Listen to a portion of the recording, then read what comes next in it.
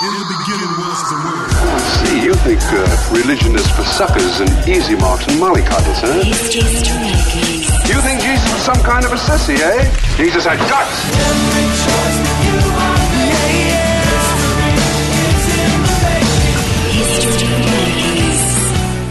Hi, and welcome to History Makers. I'm Matt Prater. My co-host today is the lovely Karen Hunt, and joining us in the studio today is Pastor Glenn from Open Doors Australia.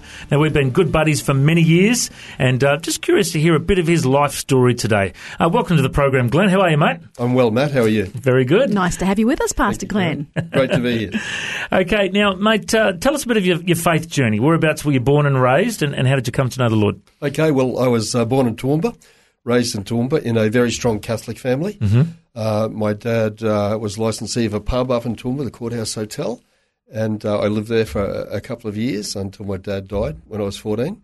My mother was a really committed Catholic, so we went to Christian Brothers schools, to schools with the nuns and altar boy and the whole Catholic thing. So you're a pretty serious religious guy as a young fella. I wasn't, Yeah. but my mother was. Your mother And was, so I just went along for the ride. Well, good on you for going, eh? I had no Obeying your choice. mother's instructions. And tell us about, was there a conversion experience at some stage? What happened there? Yeah, there was quite a dramatic conversion experience on the 1st of April 1984. April Fool's Day. There you go. Wow. A fool for Christ. Tell us more. I was working in Townsville, was working with a company called the RACQ, and was working and living in Townsville, and my life kind of got to a point where I was quite desperate. I knew I couldn't continue to live the way I was living. I was spending more money than I was making on my lifestyle, mainly alcohol, partying, and all of that. And I got to a place where I was quite desperate. And I remember one day after, I think I'd been drinking for a few days, one day kind of waking up and just saying, God, I don't even know if you're there. But if you are, you better do something quickly because I can see no point in continuing to live like this. And then miraculously, can I use that word? Yeah. Someone came to work in my office as an assistant manager who was a committed Christian. And when I initially employed him and rang up his referees, they said, look, this guy's a committed Christian. And I had no idea. Well, we're all Christians. We're living in Australia, aren't we, And so I had no idea of anything even outside of the Catholic Church. And I started to ask him, what is it that he believed? And he started to share his faith with me and invited me along to church in Townsville. And virtually everything changed overnight. And was there like an altar call that you went up the front and bawled your eyes out, put your hand up, all that kind of thing? There, a little bit like that. When I started asking this guy who was working for me what he believed, he started to tell me all about the second coming of Christ. And at that stage, this is back in the early 80s, there was a very developed theology of what all that looked like. And I think actually he scared the living daylights out of me when he started to tell me about the Antichrist and the Mark of the Beast, which I'd never heard about. Yeah. So he encouraged me to, he said there's a book in the back of the New Testament called the Book of Revelation. Go and read that. So I had a little New Testament at home that I'd tried to read previously. I think I got through about chapter 3 or 4 of Matthew and it just didn't make sense. But this time later, I opened up the Book of Revelation, and I think on that first night, I read it twice. I didn't understand any of it, but there was this thing inside, which I know to be the Holy Spirit, telling me that there's truth in this book. And so the following week that I actually went to church with this guy that was talking to me about it, lo and behold, they were preaching on the second coming of Christ. And so at the end, there was an altar call that said, if you want to respond to the message and you want to give your life to Christ, come forward. But I guess I had a fair bit of pride, in that role of being manager of RACQ in North Queensland. And I was too embarrassed to get up out of the seat. It was quite a large church, several hundred people there. And I thought, someone will see me and recognise me. But then, he just said something that I got out of my seat and went forward and gave my life to the Lord, and nothing's been the same since. So it took reading the end of the story to spark your brain to go back to the beginning for yourself. And reading, the end of the story, which I didn't understand, and I still don't. Yeah. And was there a big change in your life? Did everyone notice it? Oh, there was a massive change. I was talking about having that struggle with alcohol. That was on the 1st of April. On the 1st of January, I remember so many times I got there and thought, I'm going to go on the wagon, just give it a break for 2 weeks. And I think I got to the afternoon of the 1st of January and it didn't work. So the thing that changed for me, Matt, was on that next day, that Monday. It was 10 o'clock. Pubs were open. I went down for a quick little bit of morning tea at the Mansfield Hotel. And I took one drink of that morning tea and knew that something had changed for me. And what about your journey into ministry? What happened between there and becoming a pastor? Well, not long after that, I moved, about 12 months probably after making that decision to follow Christ. I moved to Brisbane and started going to what was then Northside Christian Church, which is now called Nexus Church, and really had been there, I guess, for all of those years. Mm-hmm. I did a 1-year Bible college course there at Northside and did like a certificate of Christian ministry, and then I did a diploma, I think, in Christian ministry in those days where there was no recognition for those. Yeah. And just started, leading home groups and, being heavily involved in the church. Always had a heart for overseas work on a number of occasions. My wife and I have been ready to go to the mission field. We're ready to go to the Philippines once, ready to go to Wales once, ready to go to New Guinea. So we've always been felt like we've been poised, ready to strike. But we ended up in ministry at Northside, at Nexus Church, and have just had some incredible years there, with our kids being born while we're there and growing up. They've got a wonderful school there, Northside Christian College as well. And, the children have all gone through the college. My youngest son, David's in his last year of school in Year 12. Mm-hmm. So it's been a great community. We've ministered there in pastoral care and preaching and leading a number of different areas of the church. Mm. And you had quite a important role there, associate pastor for many years, supporting Pastor John Lewis and then supporting Pastor Murray Averill, great man of God. And then we heard the news in the last year or so, Glenn has left. He's off to plant a church. Left the building. He's gone into an inner city suburb of West End, and I thought, wow, that's a big, big change to, leave a big thriving church to go and pioneer something.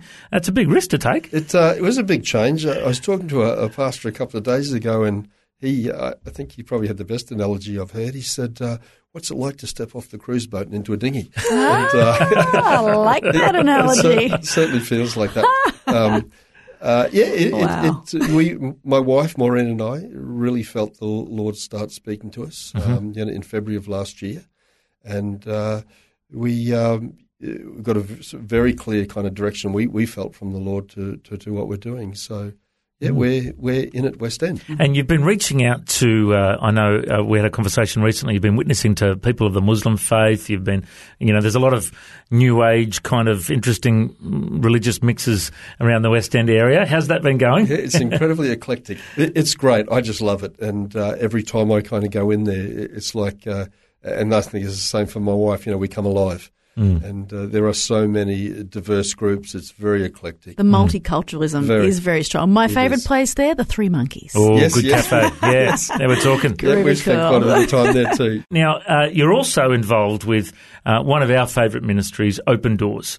For those who don't know the story of Open Doors, tell us a bit about Brother Andrew and how it all began. Well, Open Doors began with Brother Andrew in 1955, who was beginning to smuggle Bibles and literature, through the Iron Curtain into places like Russia and that. And he had a little VW Beetle that he used to, put his Bibles and his Christian literature into.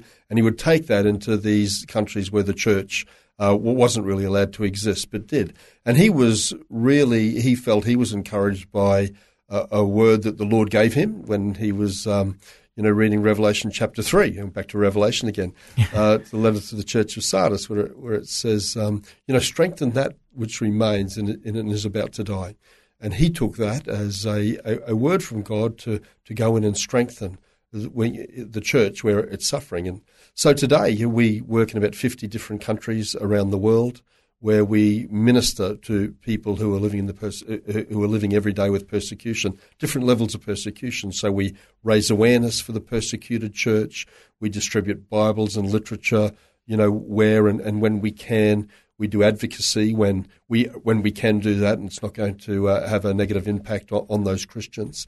So there's a whole range of things that we do to encourage Christians who are living every day with persecution because of their commitment to Jesus. So strengthening the believers, but yet training the leaders. to work Exactly. within that area. Yes, we do quite a bit of leadership training as well. And we really work with local churches. So we're in contact with them. We've got a lot of people on the ground in different countries, and they will come to us. At the moment, Syria, an incredible crisis in Syria, where so many things that are happening that are just devastating the church. The church has been quite strong in Syria, about 10% of the population, up until recently. But, over 100,000 people killed, probably 7,500 of those children. We've just got, 1.6 million people displaced externally in Jordan and Lebanon and Egypt and Turkey, and probably about 4.8 million displaced internally. So the crisis there is incredible, and the Christians they're just on their knees. I think one of the archbishops said that the Christians have to choose in Syria between two kind of poison chalices. One is leave or one is die. And we've seen the World Watch List each year, where they list all the different nations in the world that have the highest rate of the persecuted church, and North Korea is number one again. Yes.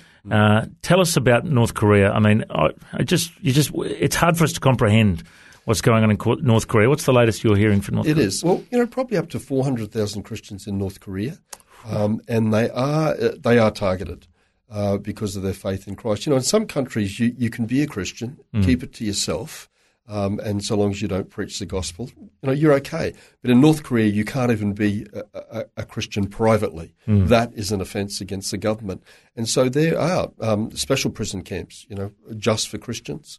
One notorious camp with probably between 5,000 and 7,000 Christians in there. Wow. And they're there solely because of their faith in Christ, and they're seen to be as enemies of the state. So it is hard to get, some information and some things out of North Korea. But certainly, Open Doors is working there where we can, with the church, again, to strengthen that which is about to die. I'm just getting a little bit of a flashback. You and I have talked to Glenn recently, but I went to Israel recently. I went into Bethlehem, which is in part of the Palestinian territory, and was meeting with a Palestinian Christian man. And I said to him, have you heard of Brother Andrew in Open Doors? And he goes, oh, yes.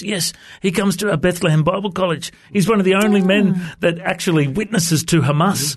He's one of the only men that is allowed to go and, reach out to these people. And I've been listening to one of his books recently, an audio book of his, where he tells stories about how he gets Palestinian Christians and Messianic Jewish Christians, and he takes them out into the desert together and has a little camp, a little conference. And at first they sit next to each other and they don't want to talk to each other because they've been raised to hate each other, haven't they? And eventually they realise that, hey, we both have Christ as our saviour. We have a common bond. We need to forget about our racial tension and become brothers. And now they're planting churches together, Palestinian and Jewish Christians together. And I think, wow, that guy, what a legacy he has in the world today, hey? He has an amazing legacy. And I think, looking back, since 1955, and Brother Andrew is still going, still going strong.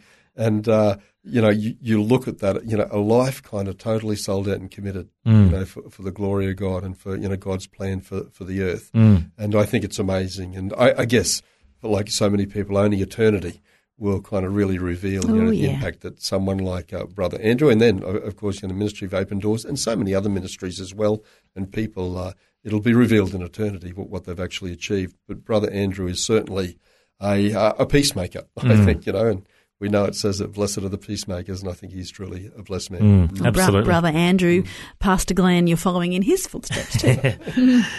Brother Glenn, should we call you Brother Glenn? I almost did that. could be too big a handle, I think. So we want to encourage our listeners to support Open Doors. Of course, pray for the persecuted believers. If people want to have Pastor Glenn or any representatives from Open Doors in their churches. We had a guy named Norman speak recently. He was brilliant. He had a faint Irish accent, didn't he? He did. And then we had another guy, Jim. Yes. He was an amazing man of God. You've got a great team who do a lot of great stuff. So people can have them in their churches. And what's the website if people want to find out all this information? The website's www.opendoors.org.au. And they can book speakers through that website and contact us, and a lot of the things that we've been talking about are on their website as well. Fantastic. Well, God bless you, Pastor Glenn. We reckon you're a history maker. Thanks for joining us. Thanks, Matt. Bless you. Thanks for joining us on History Makers. If you'd like to hear this interview again, just go to historymakersradio.com. There you can download interviews, subscribe to the podcast, make a donation, find out about our YouTube channel, and maybe connect with us on Facebook and Twitter. Just go to historymakersradio.com for more. You know, the vision of History Makers is to share the good news of Jesus Christ through conversation to the nations of the world. Thank you so much for joining us today. I'm Matt Prater. Why don't you go and make history? History Makers.